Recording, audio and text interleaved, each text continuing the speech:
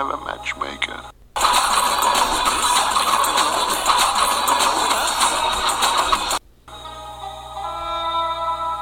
Yes, they did. Welcome to Subtitles, where we spike the canon in music and movies. In each episode, we will offer up replacements for each title in the top 100 of a well-known, well-regarded ranking, and we'll walk away with a pair of subtitles which we think deserve more acclaim and to which attention must be paid. I'm Tim. I'm replacing the entries on the 2007 AFI 100 Years, 100 Movies list, starting with number 100 and working up. I'm Matt, and I'm replacing the top 100 entries on Spin Magazine's 2015 list of the top 300 albums from 1985 until 2015, starting with number 1 and working down. Here's how this works. The two of us have gone through each list, decided on a theme of the original entry, and have come up with a pair of potential replacement titles which share that theme. We'll talk about that original entry. Sometimes we'll regret that we have to get rid of it. Sometimes we'll rejoice in being able to drop it, but this podcast is not just another dissection of an outmoded list. In part 1 of this episode, Matt had 2 new albums to talk through, and I made my choice for the Subtitles album list. Now in part 2, I have 2 new movies to discuss, and Matt will decide which of them deserves a place on the Subtitles movie list. Sometimes I'll have listened to the albums, sometimes he'll have seen the movies, but at the end of the day, what matters is how well we've sold the titles. At the end of some of those days, one of us will want to bop the other for that choice. Once we finish these lists off, we'll do some fun activity with these new lists that we've collaborated on. But before we can get there, we have to do this. Today's title to be replaced it's quite a title indeed. It's Butch Cassidy and the Sundance Kid, George Roy Hill's 1969 buddy comedy, starring Paul Newman and Robert Redford as Butch and Sundance. A movie which I think I went through a whole lot of iterations of what am I going to talk about and which movie should go here and what am I going to do? And then I was like, the problem is that you haven't seen this movie since you were 18 years old, and it may be a good idea for you to actually watch this sucker again. So I did, and then I was still confused because I find this movie somewhat confusing just generally. And maybe it's because, I don't know, maybe it's because I'm just not the right audience for this kind of movie, and maybe it's because the movie itself is sort of tonally confusing. But essentially, we hear a couple things about this one. I think the first, either the first or second, I think it's maybe more of a 1A, 1B kind of situation. But you think about it in terms of William Goldman's screenplay, which is famously very funny and very quippy and witty. You can tell someone's writing it. It's one of those screenplays where you can tell someone has written it as opposed to this is what the characters might be saying. And there are pros and cons to that. I think to give an example of a screenplay I really love that does that same thing, all you've got to do is look at William Goldman's work on The Princess Bride, which is this wonderful screenplay where you can tell somebody sat there and wrote that thing. But it still really works, even if it doesn't feel like things that characters would say. And this one just doesn't quite do it for me, even though the 1B aspect of it, which is sort of the buddy relationship between Paul Newman and Robert Redford, the thing which I kind of expected not to like as much, but which ended up being much more entertaining for me this time out. I just wonder about this screenplay a little bit, and I wonder where it takes the movie, and if it does it does try to have its cake and eat it too.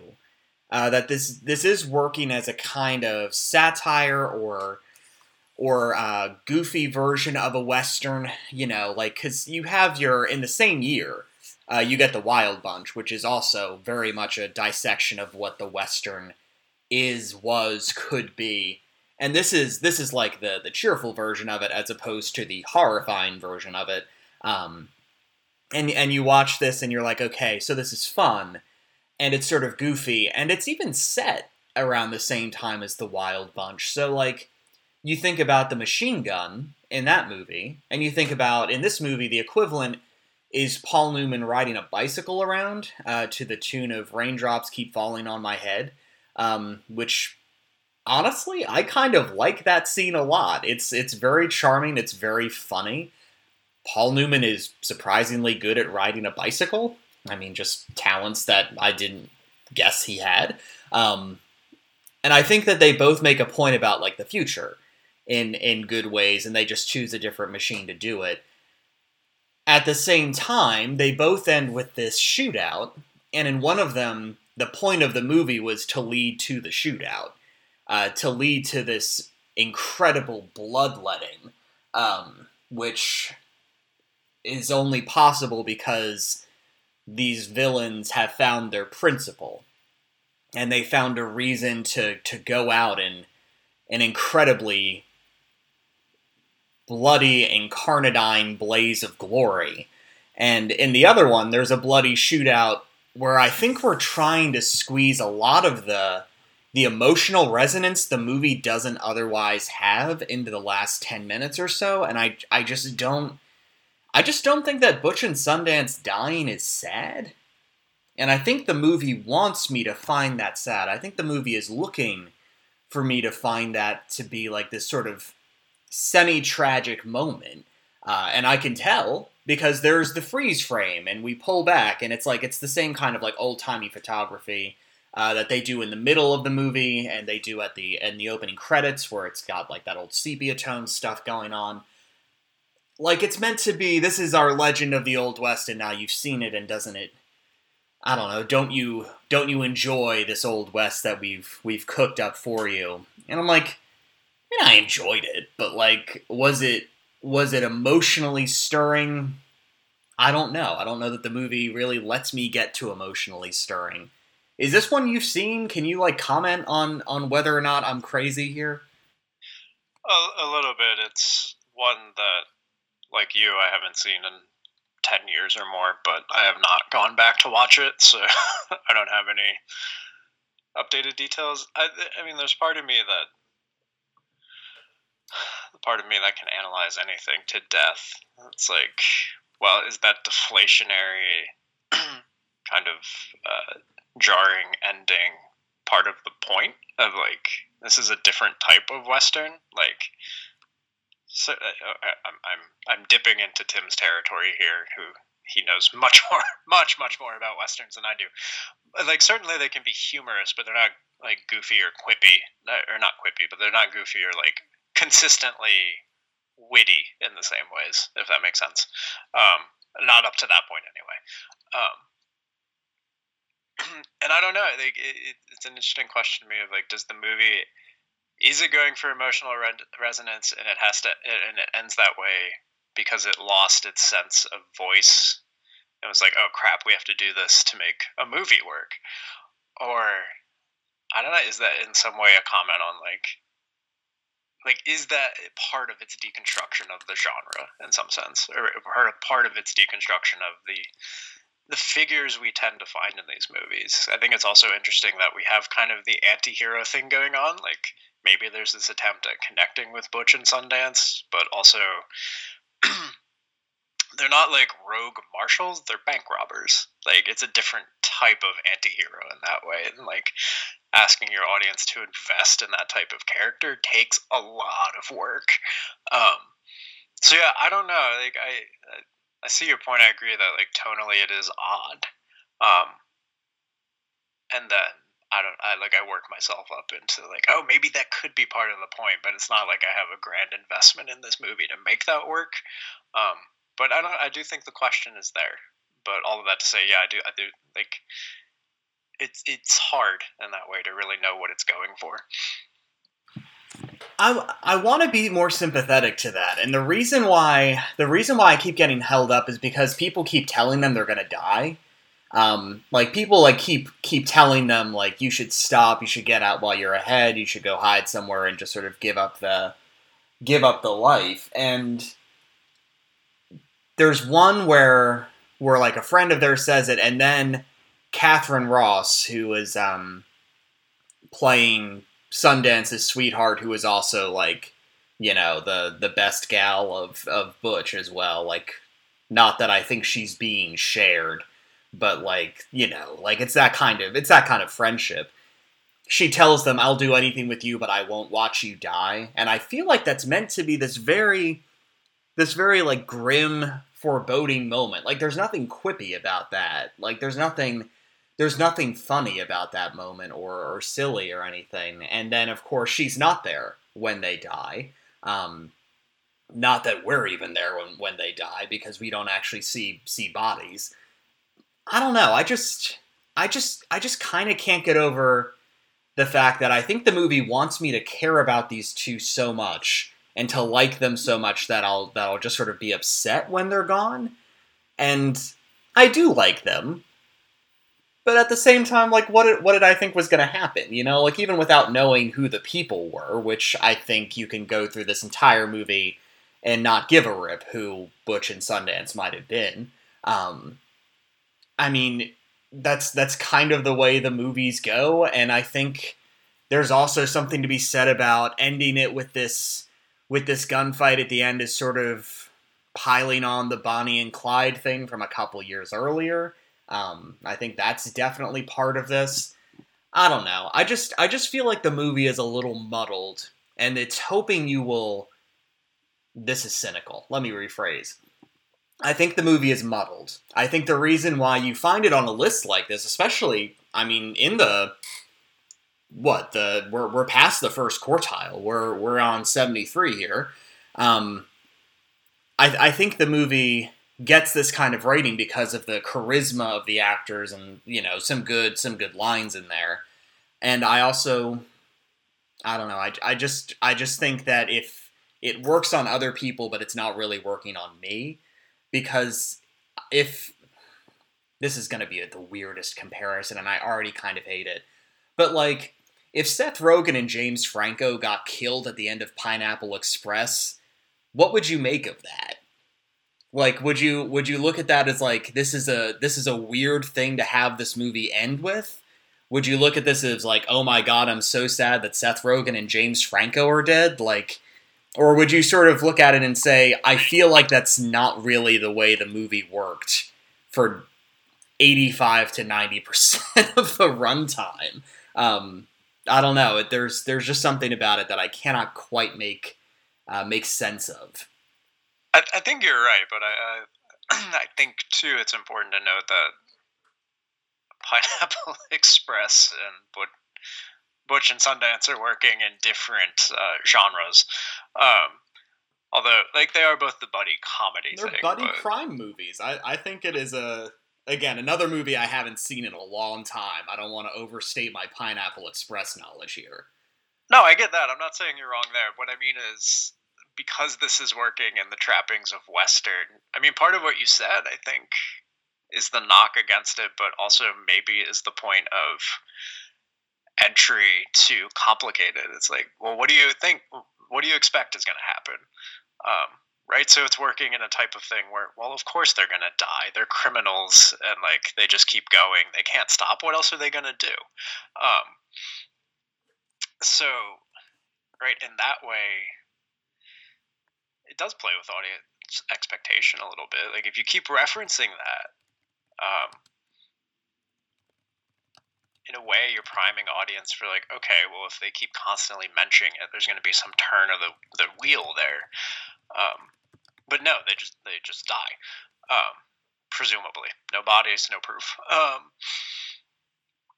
So I don't know. Like you're right, and I tend to agree with you, but there's part of me just for the game of it, I guess. Like I don't know. What if that is part of the point?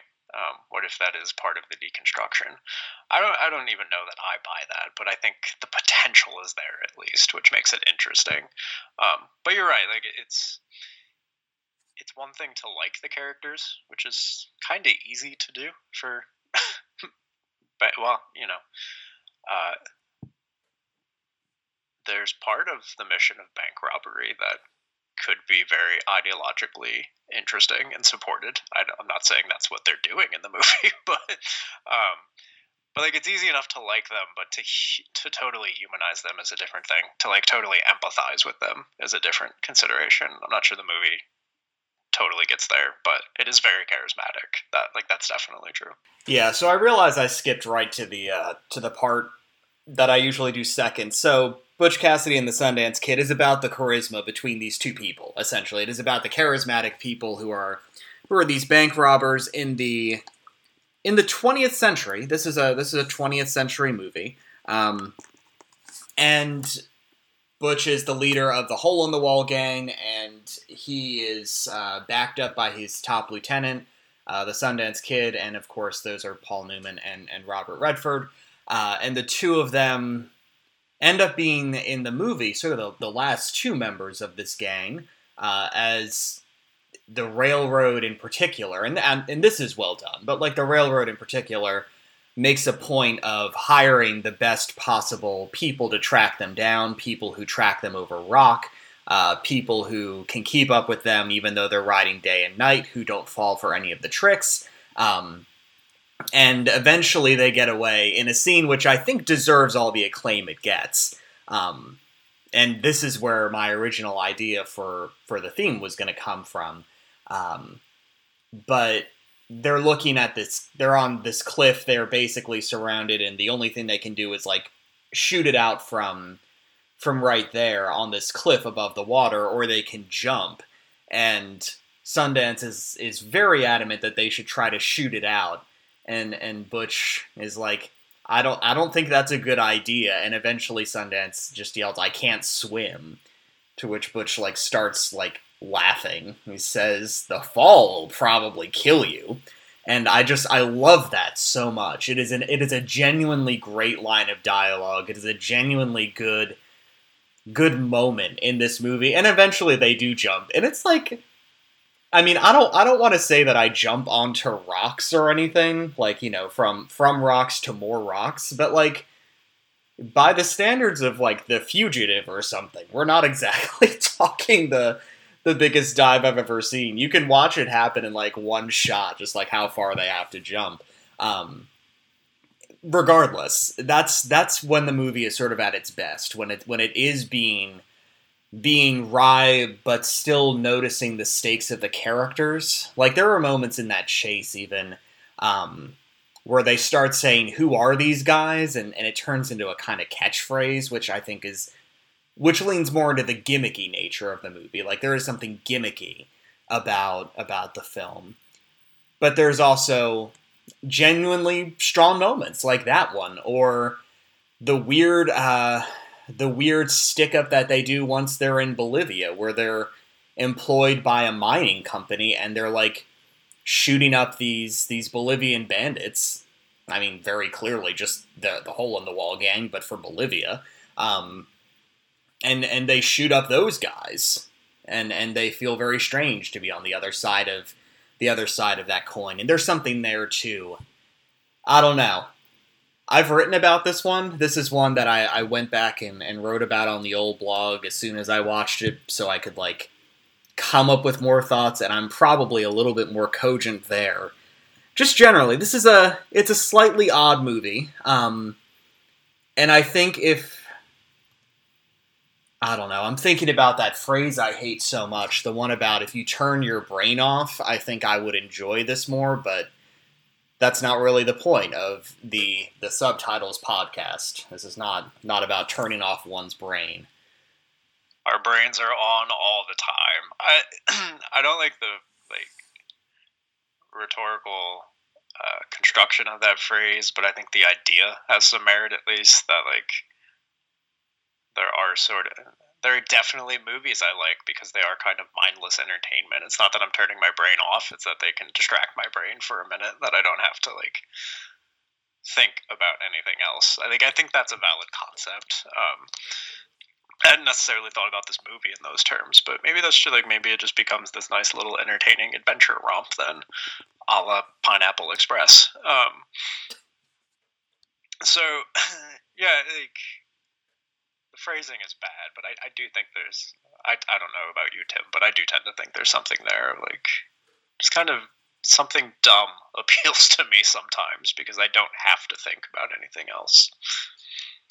I tend to enjoy stupid is as stupid does movies. I just don't know that this one was ever written to be a stupid is as stupid does movies, but I think it's also most coherent when it's like that, and I just really don't think that's the intention at all.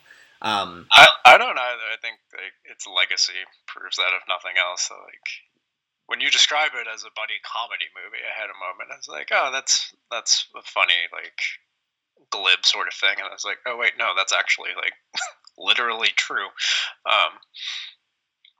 Last thing I would say about this movie before we go into theme, I reckon is where you're building towards next, is just that Burt Bacharach does the music on this, and I think in a movie full of gimmicks, that's the best one.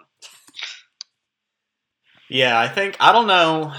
Oh golly, It's part of that Simon and Garfunkel trend where you get your big name people to score your movie, and then of course a few years later, they put Bob Dylan into Pat Garrett and Billy the Kid, and he writes "Knock Knock Knocking on Heaven's Door" for it, and like it just I will take Pat Garrett, Bob Dylan, Heaven's Door over Butch Cassidy, Burt Bacharach, and Raindrops Keep Falling on My Head. But to each their own. To each their own. I'm not the music end of this, and I'm going to get out while the getting is good. So this movie ends, as I've noted, as Matt and I have talked about, with this shootout between the Bolivian police and ultimately like the Bolivian army, who have come out to come find the Bandidos Yankee, which I think is what this podcast might eventually get called. And there's this big shootout while the two of them were about to like get lunch essentially at this little outdoor restaurant. And I thought about it, and like the bill comes due. That's essentially what the movie is doing. Eventually, there comes a time when you can't just rob every bank in the West. You can't just stop up every train on the railroad. You can't just go to Bolivia and rob all their banks and think that you're going to get away with it forever. There's a limit. The bill comes due here, and about the time that they're supposed to be paying up for this meal, they end up paying up with something a little bit more costly than that. So I figured a couple of movies where the bill would come due in similar ways. One of them is the continuation of our great Terrence Malick retrospective, the accidental Malick retrospective that we're doing here. And then the other one is Delbert Mann's, in the time, very well regarded, and now I think somewhat underseen adaptation of the Terrence Rattigan play Separate Tables. So we'll go in that order. Days of Heaven. A very strong argument to be made that this is the most beautiful movie ever. Like, I think if you're making a list of the best shot or the most beautiful movies in the history of the art form, you kind of have to deal with this one in your first two or three. Like, you really have to go ahead and think about this film, which is famous for lots of things. It's famous for being the movie where everyone had such a bad time that Terrence Malick didn't make another movie for 20 years. You could think about this as the movie that made him kind of difficult to work with and sort of hard to expect that you would be able to make money off of the guy. You could think about it as an early film in the filmography of Richard Gere, who of course has gone on to a very long and successful career. But I think primarily you have to look at this movie, which was shot largely during Magic Hour, which has a pair of great camera operators and directors of photography, and Nestor Almendros and Haskell Wexler. I mean, to have two of those people plus Terrence Malick on your movie is just like an absolute guarantee that it's going to be very, very beautiful. And the film is old. It's got the... Okay. This is a quote I'm actually nervous about using a little bit, because I've never seen it not on Twitter. But even if it's apocryphal, I think it kind of makes sense. There's a story about Tarkovsky going to America, and again, I don't even know if this even happened, but it sounds like something he would say. And they take Tarkovsky to Utah, which is like the funniest thing I can imagine. And he looks at the landscape and says, "You Americans, you make westerns here when really you should be making movies about God." And what happens in Days of Heaven is exactly that. Instead of making a straight western, because this is happening a little bit after the events of Butch Cassidy and the Sundance Kid, not that much longer from that point. This could be a straight western, but really it's about replaying a narrative that you see multiple times in Genesis. This is like a Bible story adapted for, your World War I years. Bill, played by Richard Gere, is a nobody, just this regular schmo with a job, who kills the foreman accidentally at work, so he goes on the run with his sister, Linda, played by Linda Mance, and his sweetheart, Abby, played by Brooke Adams. So this is the same year that Brooke Adams was in Invasion of the Body Snatchers, which is kind of entertaining. How's that for two movies which are not like one another? The three of them head out from Chicago to Texas. They go to the Texas Panhandle, and they find work in an enormous wheat farm, which is being run by some nameless farmer who is a little bit older than Bill and Abby. And the farmer is played by Sam Shepard, who I have already waxed rhapsodic about on this podcast in the episode where we did The Right Stuff. And he is just... He barely talks in this movie, but he has the physical presence. He just looks so right for it. This sort of old before his time look, handsome, but also still kind of got weird features.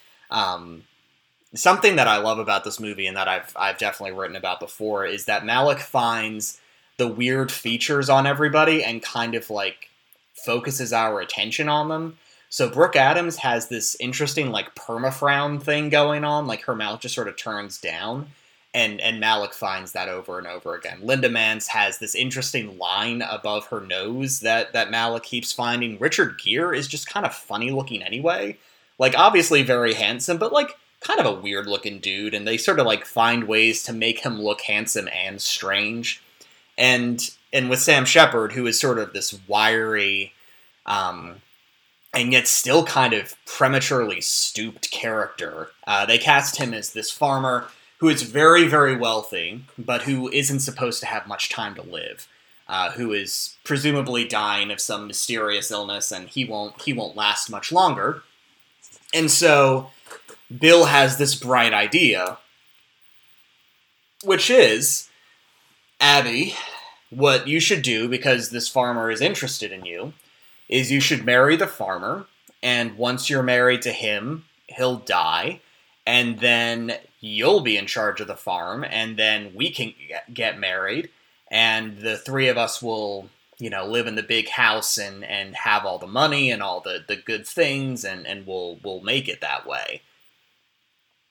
This is, not literally, but very close to the story that you see in Genesis with both Abraham and Isaac. And it keeps happening with guys named Abimelech, too, which I think is how you know that unless Abimelech is, the Jason of the Fertile Crescent, thousands of years ago, this is sort of how you know the story's in there to make a point about the intercession of God, and how he cares for the people who he has chosen, even if they're morons, as opposed to some literal account of Abimelech's. Yes, Matt?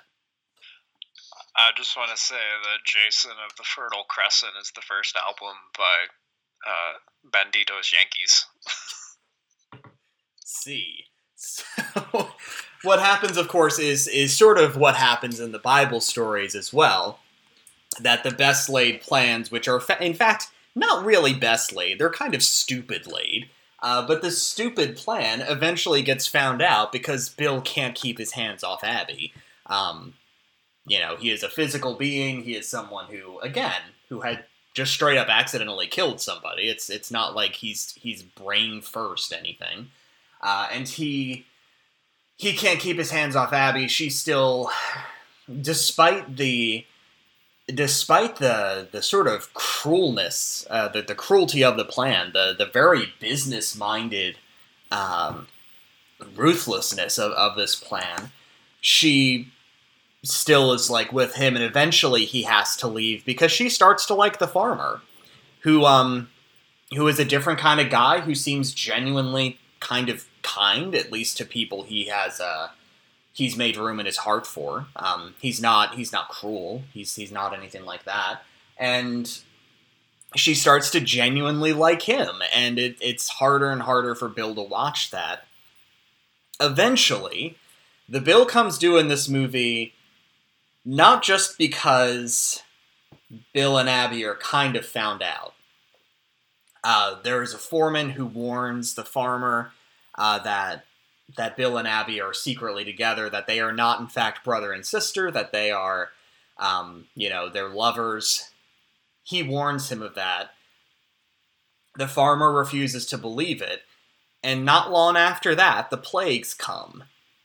There is a literal plague of locusts, which strikes the farm, which sweeps down on the farm, and the people employed know that their chance of getting paid is in danger, the farmer's huge crop is in danger, and so there are these incredible sequences of people going out in the fields and like trying to smoke them out, of setting up these giant bonfires in the dark of night to like burn the locust corpses, which are piled taller than a human in the middle of the grass. And there is one shot which I really truly, which is like kind of the takeaway shot from the movie, of what looks like locusts like just descending from the sky, and then sort of like going up and moving into a swarm, which I love because they just reversed the film for that. They dropped peanuts from helicopters and then just reversed it so it would look like the locusts were flying, which is a terrific thing. Peanuts from Helicopters is our second album. So this during the plague of locusts, there's a fire that spreads, and the farmer's just like, let it all burn, let it go, and he's trying to kill Bill. Eventually, later on, Bill kills him in a battle where he does not necessarily mean to do so. But the movie more or less ends with the cops catching up to Bill, the Richard Gere character, and there is a sense that like the bill has come due for him. He is not like Abraham, and he is not like Isaac. He is not protected by God from Pharaoh. He is not protected by God from one of the many Abimelechs of the world. He is someone who made bad decisions, continued to make bad decisions, and leaned into them, frankly. And there was a sign of the locust, there was the sign of fire, and eventually the cops shoot Bill down. And in that way, the bill sort of comes due for him, for Bill. The bill comes due for death, I guess. I just had the line. I don't know that I really have anything else for this right now. It's not one I've seen. I don't know. I guess it's interesting, just the setup of it. I think I would go into it expecting the comeuppance is going to happen elsewhere. Like just hearing that sort of basic plot summary, and that like this is not the locusts warning the Pharaoh character. Like the farmer seems to be kind of nice in a way. So like I'm interested in that little wrinkle of it, that just like the bill coming due I don't know, it subverts my expectations of just having kind of basic plot summary of it. So I think that's kind of interesting as well. But Yeah, so it's a movie that I think is sort of straightforward in the sense of retribution ultimately coming, and in that way, it is very Old Testament and it is very biblical. And whether or not it's the kind of thing that Tarkovsky would have warmed to is sort of neither here nor there, I guess. But there is this very strong sense that you can't run from this forever, and that eventually you will be exposed, even if it takes an act of God to do so. Even if you're not covering your tracks well, and other people tell the person who's being deceived, and he still buys the lie, essentially. Eventually, the murder will out, as it were. I realize I'm mixing my Bible and Shakespeare, but then again, what else do people do? Our second movie, which has this bill comes due aspect to it, is one that's set at a hotel. And for that reason, I think that I have successfully punned on the bill coming due thing as metaphorical, but also the bill comes due for Bill. And in this case, honestly, the last 10 minutes or so of the movie are about whether or not one character will choose to settle his bill at the hotel and leave the hotel.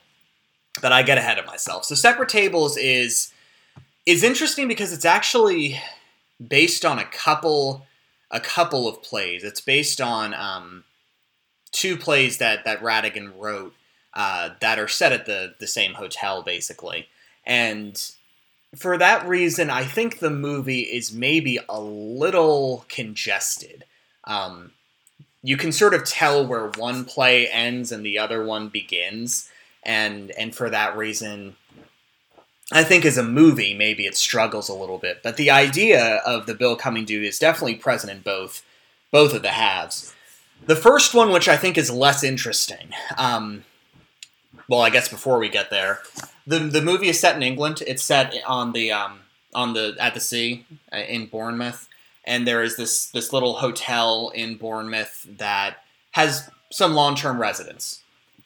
Essentially, that it has a number of people who just live there full time. And one of them is an American writer named John. And John, we can tell, is sort of troubled. And we're gonna see like the depths of the alcoholism that he's facing, and sort of the way that he's obviously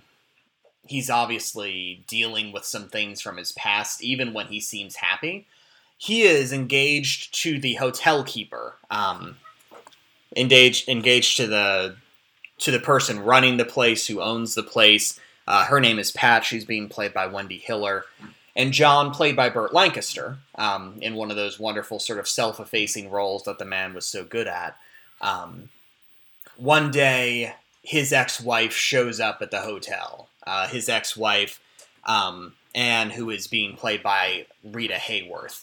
And the two of them had one of those relationships where they fought like cats and dogs for years, essentially. That there was a sense that they couldn't get along together, but they also can't get on without each other. So John is sort of struggling with this alcoholism. We find out late in the movie that Anne is dealing with like pill popping, like she's addicted to drugs, and in that way that people in the 50s were addicted to drugs. And the two of them have never really like found closure with each other. The relationship they had was bad. They separated, they divorced, and she tells him that she is in fact getting married to someone else when that's not the case. But they have never had like this sort of closure. And so the story that the two of them share is about the bill coming due, because they've never really talked out why it is that they needed each other, or why they were so bad to each other. This is like I don't know, it's kind of hard to categorize, because those are the two biggest stars in the movie. Even in 1958, Rita Hayworth is still a great big name. And Burt Lancaster, of course, is honestly, in that sort of sweet spot of his career, maybe a little bit on the downswing, but obviously still one of the great box office draws. And you can sort of tell the movie is set up so that they are the people who you're going to get people off the street for. Like, they're going to be the names on the marquee. But the movie is mostly going into that thematic idea when it talks about the David Niven character, a man named Pollock. And Niven is playing this ex World War II vet, someone who says that he has experience throughout the war. Essentially, says that he was out at El Alamein, that he eventually got to Berlin, that he was in France. Like all of these things that make him seem like he was sort of at the center of the whole war. He tells people that he's a major. And essentially, he's kind of annoying, but like he's got this sort of pip cheerio thing going on that you sort of associate with like fake Brits, and you can sort of tell that Niven is putting on this act, and he starts off the movie being very seeming just sort of nervous that someone might have asked about him, or that people might know something about him, and the reason he's nervous is because it's in the newspaper that he went to a movie theater and started sexually harassing some women. That he was in the theater and like kept changing his seat to like essentially pick up / maybe touch like some women. And like what exactly he does is not really talked about in the movie beyond this idea that there's some abuse going on, that he is doing something which is unwanted. And again, and when the rest of the residents find out about it, John is a little like, flippant about the whole idea. He says maybe someone got a bruised elbow. Whether it's more than that is not really said, but he pleads guilty to it. Whatever he does is not bad enough to get him sent to jail. It does get him a year's worth of probation, but it is not enough to put him in prison. Either way, it is scandalous behavior. He recognizes that what he's done is wrong, and he can sort of point to his own personal fear of other people, of women specifically, which has led him to act in this way. And the even graver comeuppance, I think, for him, is that he is not Major Pollock, but as the Brits say, Lieutenant Pollock. That he was never at Alamein and he was never in France, but he was helping to run a supply depot in the West Indies. So not exactly at the heart of the action there, and that he's sort of propped himself up as being a guy with a, as the Brits say, a public school education, which is to say a private school education, and to have been well schooled and come from a good family, and essentially playing a part of the war hero with blue blood, when in fact he's the son of an army man himself who went to the council schools and then ended up getting a commission to go run the place where you hand out rum and ammunition to sailors on their way to more interesting places. That's the thing that I think makes this movie so interesting, is because there is immediately a discussion about what should we do with this guy. And there's one person, this absolutely staggeringly good performance from one of the non-name brand people in it. Gladys Cooper plays this old stringy woman named Maud, who's got this wonderful combination of like moral rectitude, which is also just a need to control people. Where the movie, I think, is very wise is that she doesn't turn it into like, I'm a Christian too. And, in our time, those people are always like evangelicals and it's sort of boring. She just does it because she sees it as a way to manipulate people. And she can do it through this, well, if you don't agree with me, then what exactly is the matter with you, you terrible human being. And she is leading this charge to essentially have him kicked out of the hotel. And there are other people who are sort of like, it's not good that he did that. Do we want him to have to move? He seems like he's already being punished. Like there's something of that in multiple of the other residents. But she reports to Pat that they were virtually unanimous in deciding that he had to leave. Not that Pat ever is telling him to do so. And in fact, at the end of the movie, the entire set of people who live there essentially make a point of greeting him at breakfast. So they make a point of saying it's a good day for the horse races. Did you see the cricket scores? Even Maud's very timid, emotionally stunted older daughter, Sybil, who's being played by Deborah Carr, she is also breaking free from her mother and trying to make a show of being decent to this guy.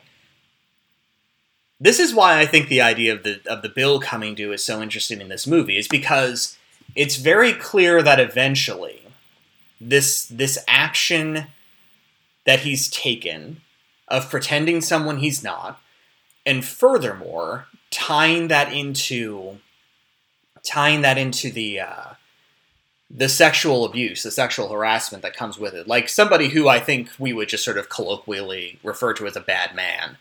Eventually, he can't keep getting away with that. Eventually, he reaches that point. And then the movie sort of has to look at it and say, well, what do we do with the guy? After the bill is due, what exactly are our next steps? Do we need to do extra castigation? Is there more punishment that faces him? Is there a level of which where he is paying off his debt and we sort of go forward with it, where we sort of are in a position where, we could expel him or we could be part of his recovery? And it's doing all of this with, I think, a subtlety and a gentleness. There's a very light touch in this movie, which I think if we made it today, and I'm not going to say the word that Glenn Greenwald likes so much, but if there's I'm not going to do this, but if we made it today, I think it would come out very differently, and I don't know that that's good. There's something about the amount of punishment which he is getting. The bill has absolutely come due for the guy. He is facing legal consequences. His name was in the paper. He is going to be David Pollock, sexual harasser to people, for anyone who has read the West Hampshire Weekly News for the rest of his life. But are the people who live with him, what are they going to do? Are they going to, clear extra debt, or are they going to keep stacking it on? Is the question that the movie aims to answer, and I think with some grace as well. This is one that I'm not as sure you have seen, just because it's, like I said, it's a little bit harder to find, to be perfectly honest. The first time I saw this, it was on Filmstruck, and then I bought it. But it's not one that was even at my library, which is usually pretty well stocked, especially with your old Oscar nominees and Oscar winners. 58 Best Picture nominee. Niven won Best Actor for this. Wendy Hiller won Supporting Actress for this. So, 60 years ago, this was a big deal, and it's sort of faded a little. Anyway, thoughts or ideas you have about Separate Tables? Not really. Honestly, it's definitely not one I've seen. I don't even think I've heard of it before. I certainly didn't know what it was about. I feel extra bad for that now, knowing that it has people I know and won Oscars. But yeah, it's not one that I've come across. I guess I like, what do I like? I know what I like. I'm trying to figure out how to phrase this. It seems more, I guess, localized in a way than Days of Heaven, which seems very weird to say because that is right, very much about its place and its scenery too. but right, all of this kind of happening in a hotel, and kind of the past coming back to get you in a way. Like, it seems more localized in that way. That it's not the grand biblical Bill coming due, or the biblical warnings anyway, but it's a bit more, or I suppose less apocalyptic than that in its kind of construction. So that's interesting to me. It's just kind of like a distinction between the two in thinking about the bill coming due in various ways. Yeah, that essentially sort of sums up my spiel, which I can still do for us if we would like to get ahead to that. But I think it's worth noting that, like, I think Malick is looking at a nobody. He's looking at this, like, nothing guy and putting these incredible biblical, I keep coming back to the word pretensions. That's the wrong word. Like, he's putting these significations of something much larger than him on his actions and sort of looking back at this archetypically. And then you have this movie, which is like, David Pollock is a nobody.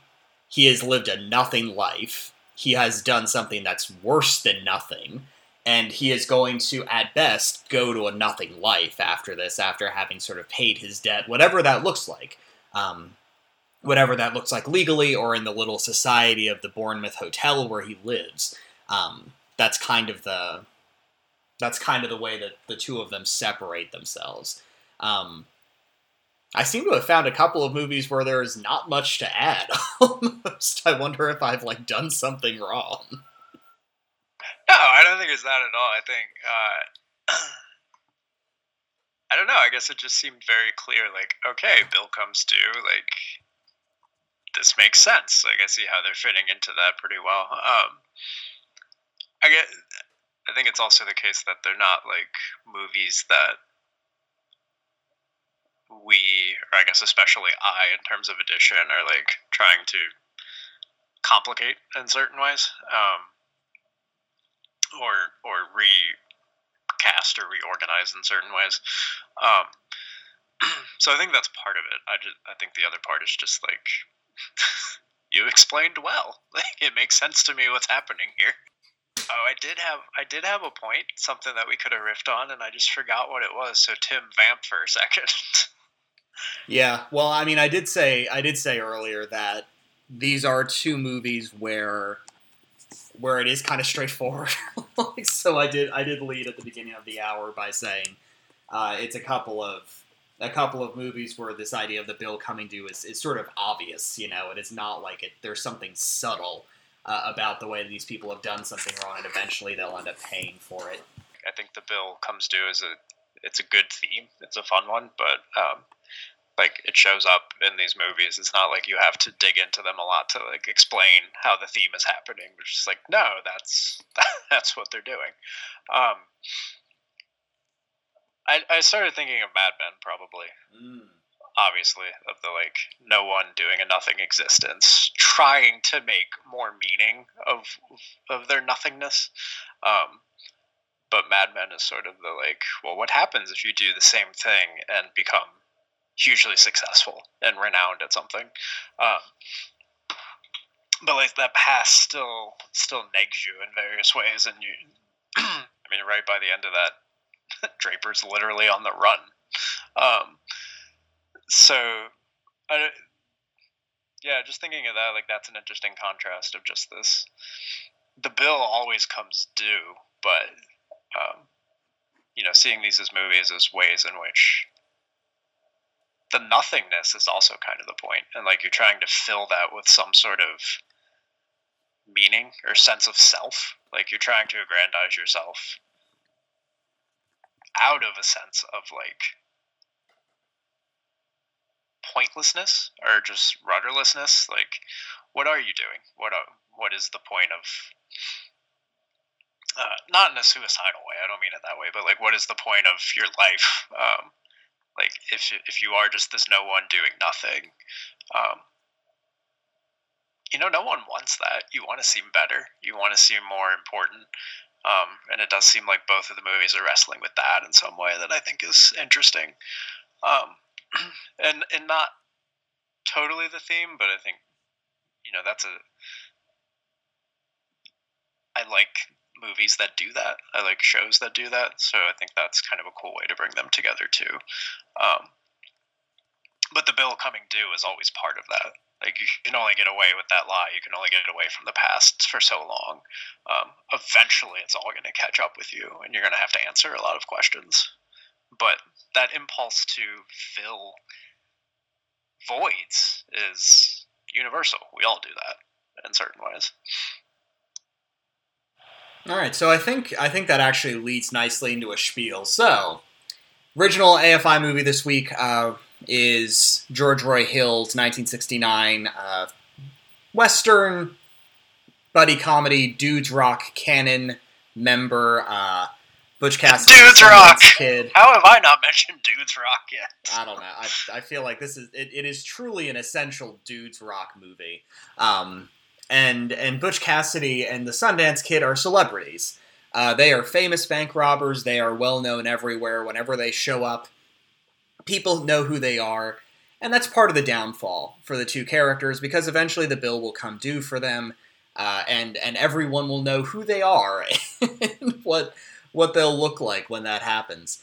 And there are two movies which, as Matt has kind of pointed out here, are about the bill coming due for nobodies. People who have not even had the benefit of having their names in the papers for good reason, or people who have to hide not because they think the law is after them and then they'll, escape them in exciting ways, but for people who the law is after them and they are truly in danger of jail or worse. And there's no sense that the movie gives us that if they get found by the cops, there will be some kooky chase that they can outrun. So the first movie that comes with this idea is one which goes back to the Bible, which is a very Terrence Malick thing to do. And Days of Heaven, his 1978 movie, is about a young man whose wrathful actions and bad ideas force him into a situation where he can no longer win the people he wants or win what he wants. He has these aspirations to something bigger than a job in a factory, bigger than being some hand in the field. He wants to live in the big house. And he schemes about how he can do that and how he can use the woman he loves to get there. And in the end, the bill comes due for him because she no longer loves him at the end of the movie. And he is just on the run for killing the man who his lover is now fond of. And of course, there are these wonderful moments in the movie where God himself seems to be sending signs of woe in the same way that the plagues found Egypt in the woeful times when there was iniquity in those lands.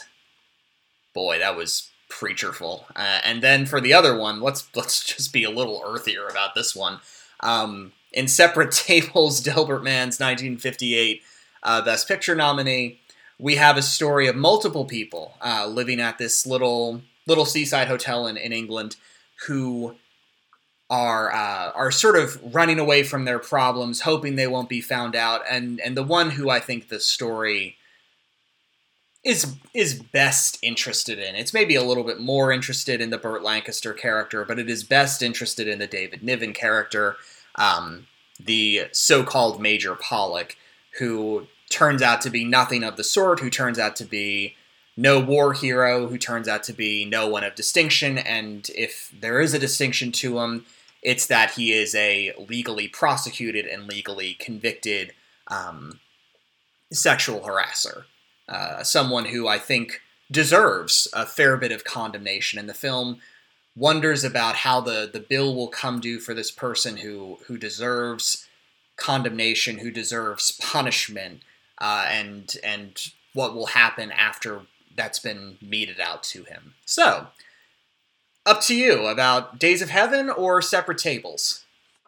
I'll say real quick, kind of where we got at the end there makes me think about Butch Cassidy and the Sundance Kid in our kind of what is this movie trying to do discussion. Thinking about being more than a no one doing nothing. As you said, Butch and Sundance are famous. They're celebrities. They are renowned and notorious. And keep doing the thing that got them there, really. So that as its own attempt to fill that hole of not being a no one. But much like in the other ones where, we don't see them at that level of fame and notoriety, definitely, but right, it still all comes back in a way, what we pretend to be always comes back to get us. But anyway, that said, I think the side game here is, will Malick run the table? And I wish I could make that more suspenseful, but I'm swayed by Separate Tables, so I'm going to put that through as the replacement title. And I think I'm going to be peak me here for a second, but it largely comes down to, I think, just thinking about them character-wise, they're very even to me, and I could have been swayed on anyone until the last minute there. But the way you were talking about Separate Tables in terms of the movie itself, trying to figure out what to do with this character, that got me. So, right, just the bill coming due and kind of in terms of movie construction as well, and how that's always kind of the case when you're writing good characters or good drama. You set all these things up and the bill comes due in some way. So what do you do with this character, this piece of the movie now? So that kind of extra element to it, or extra explicit element to it, that tipped me over to Separate Tables. So I'm going to put that one through. Yeah, this is one of those cases where there's a movie that I think is clearly the better movie, and there's one that I just like a lot more. And as much as I think Days of Heaven is this basically flawless movie, which again truly deserves to be seen on the biggest screen and the best quality you can get it. It is a truly special visual experience. I don't know, from the first time I saw Separate Tables, I was just sort of taken by it. I was sort of taken by how personal it was and how much it really did see the characters not as pieces to move around on the chessboard, but to talk about them as if these were real individual people that you could see and talk to and interact with and judge, what would you make of them? And Terrence Rattigan is the writer of a couple of my favorite movies in this vein, including what I think is maybe one of the 2 or 3 best movies about teaching ever made. A British movie from earlier in the decade called The Browning Version, in which Michael Redgrave is playing a similarly hopeless character in the waning years of his life and looking back and saying, well, what on earth did I do this for? And is there any kind of silver lining? And this movie is not quite as good at doing that as the Browning version is, but it does have those elements, and it is one that if you can find, I would recommend. It's not long. Wow, these are actually short for me. Good job, me. Anyway, it's a fairly compact movie, especially for as many characters as there are, which makes it move faster.